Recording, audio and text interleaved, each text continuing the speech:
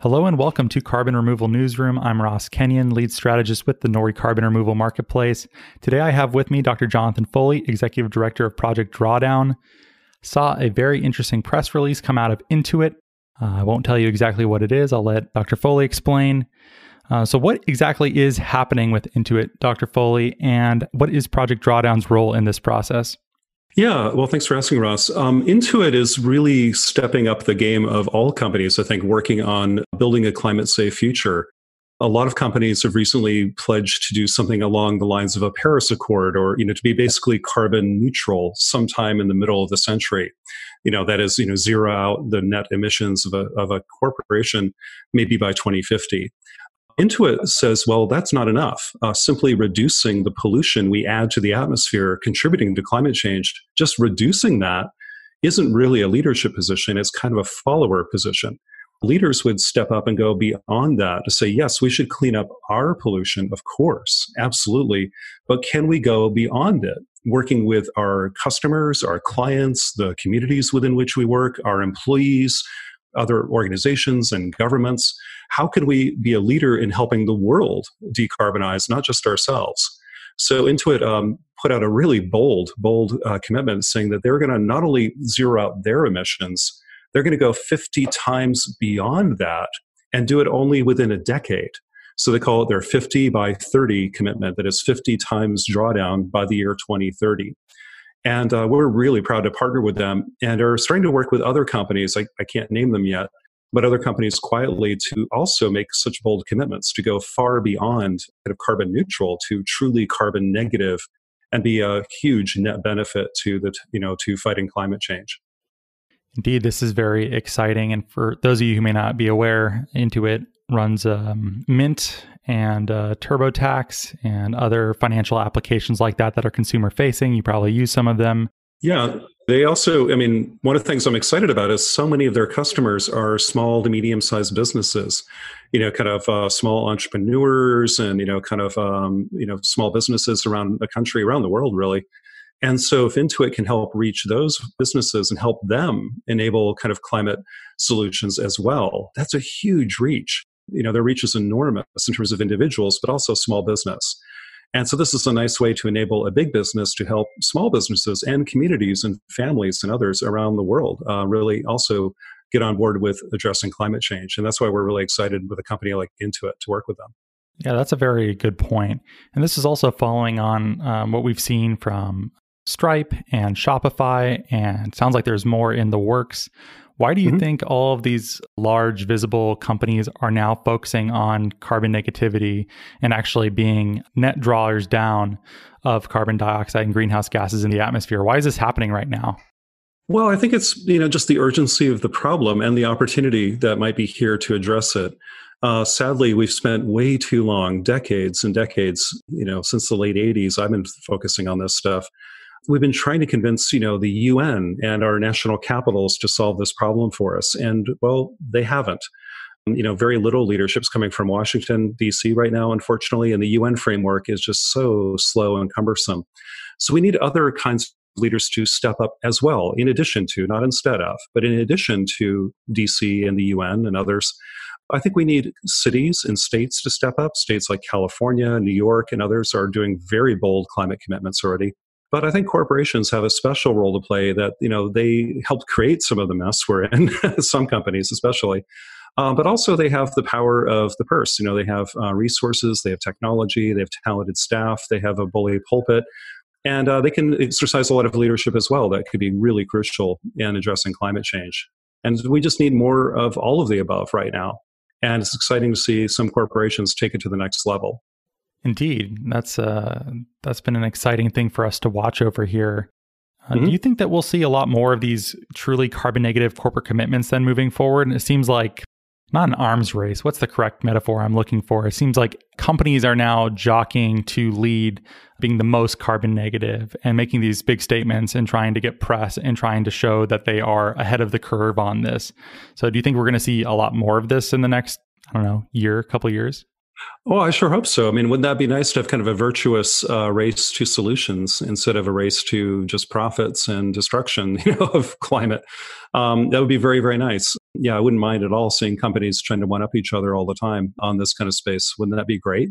And I'd love to see cities do the same thing, and states and countries kind of one upping each other. Oh yeah, you're going to get carbon negative by 2040. We're going to do it in 2035, or whatever. That would be great. I'd love to see Donald Trump get on Twitter and commit us to something like that because of his ego or whatever. But no, I think it's also a leadership position because solving climate change really is good for us. There's every solution you look at within like the original Drawdown book or others. You see that almost all of the solutions to climate change have enormous co-benefits, initially in like reducing cost through energy efficiency or locking in good rates for energy for renewable energy purchasing. Or it's also to help attract and retain talent. A lot of young professionals today really want to work with companies that have purpose and kind of a social impact that's positive. And I think this helps them too. It also helps reputation and also future regulatory issues they might be facing. It's just getting everybody ahead of the curve. And if you're in business, you want to be ahead of the curve. And so I think this is just a win-win-win for almost all businesses. Some will struggle with this, of course, but I think leading companies, especially in tech and other fields where they want to lead, keep ahead of this leadership position, and also have relatively small emissions compared to big manufacturing companies, let's say, but have outsized influence. So companies like an Intuit or Stripe you were mentioning before can really do a lot, I think, in this space to lead, and it's going to be good for them and their shareholders as well. So I think it's a win-win. Absolutely. I'm very excited, looking forward to seeing a lot more of these, doing a lot more episodes where I'm able to speak with people about gigantic corporate commitments. So I hope you're right. I think you probably are. So let's keep our fingers crossed. We'll see. Well, what's next for Project Drawdown? What else are you working about that you can speak about here? Yeah, well, Project Drawdown's actually be releasing a lot of new things in the next few months. So it's a really busy and exciting time for us. A lot of people, if they know about Project Drawdown, know about us through the book that was published just about 2 years ago now called Drawdown. That represented a huge body of research done by about 100 people over a couple of years. And it was just a beautiful summary of kind of what do we know today about potential climate solutions. That is, how big could they be? How do they work? And what might they cost? And the original book reviewed about 100 of these, which is pretty extraordinary, and did it in a nice, accessible, kind of friendly coffee table book format, which is really pretty cool. That all happened before I joined Drawdown, and I'm just so pleased of the work they've done.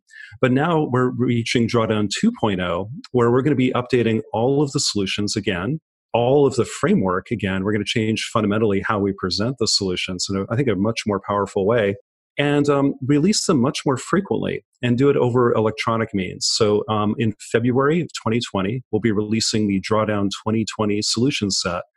And I suspect we'll be releasing updates maybe every 6 months or so, almost like software, because the world changes really quickly. We need to know what the latest cost on batteries and solar panels and other things need to be for these calculations. But also the science gets better. We learn more. There's more practice in the world. We can kind of reflect more on this, but also we can add more solutions. For example, we're adding later in 2020 some new ocean solutions, which were not so prevalent in the first book. So keep an eye out for that. In February 2020, we'll be doing a major release of new solutions, new frameworks, and new areas, and a kind of a new way of presenting them. In the meantime, we're building kind of 3 partnership areas that might be of interest to your listeners. One we announced yesterday is called Drawdown Learn. If you go to drawdown.org/learn, you'll go to this space, which is meant to be a network of educators, whether it's in formal classrooms like K-12, colleges and universities and so on, as well as informal learning, kind of in workshops, just over the web, just interested folks who want to learn more about climate solutions.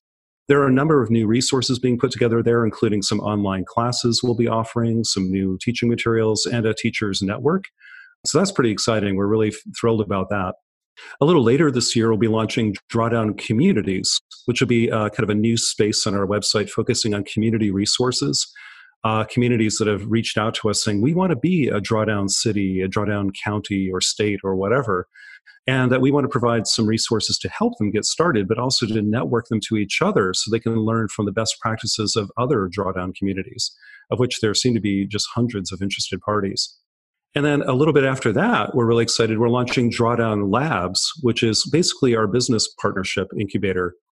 This is where the work with Intuit will take place, but other companies we're talking to as well.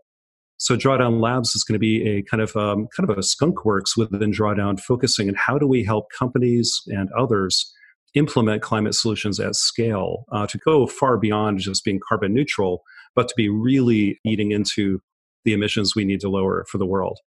So a lot of things coming up. Drawdown 2020 in February, Drawdown Learn today, basically, Drawdown Communities, and Drawdown Labs, all in the next couple of months. A lot on our plates. Yeah, it sounds very busy over there. In a good way, though. Those are all worthwhile things. And I'm sure we'll do future shows with many of these exciting updates. Well, we're excited. We've had our heads down working on this stuff for a few months. So it's nice to kind of get up for air and show these things soon. So we're really excited about that. Great. Yeah, I'll be happy to feature that. And then if you look in the show notes, I'll put links, listeners, in case you want to follow up on any of this. Mm-hmm. And then also, I know that you're quite active on Twitter. You're at Global Eco Guy. Is that right? Yeah. Yeah, I'm a Global Eco Guy. Unfortunate handle, but it was available. So both on Twitter, Facebook, LinkedIn, and all that stuff, but also on the web at globalecoguy.org is sort of my blog and personal website. And of course, you can follow us at Project Drawdown on social media as well. And of course, at drawdown.org, our main website. So, and there you can also sign up for a newsletter that we publish every so often, which is a good way to keep in touch too. So hope your listeners follow us and see what we're up to. We'd love to get feedback too and hear from your listeners and partners about what we can do better. Sure, absolutely. So check those show notes, listeners, and go there, get involved. This is a great nexus for you to become involved in the carbon removal drawdown space. Well, Dr. Foley, thank you so much for being here with us. I'm grateful for your time in doing this show. Hey, thanks for the time, Ross. I really appreciate it. And good luck with all the great work you're doing too. Great. Thank you.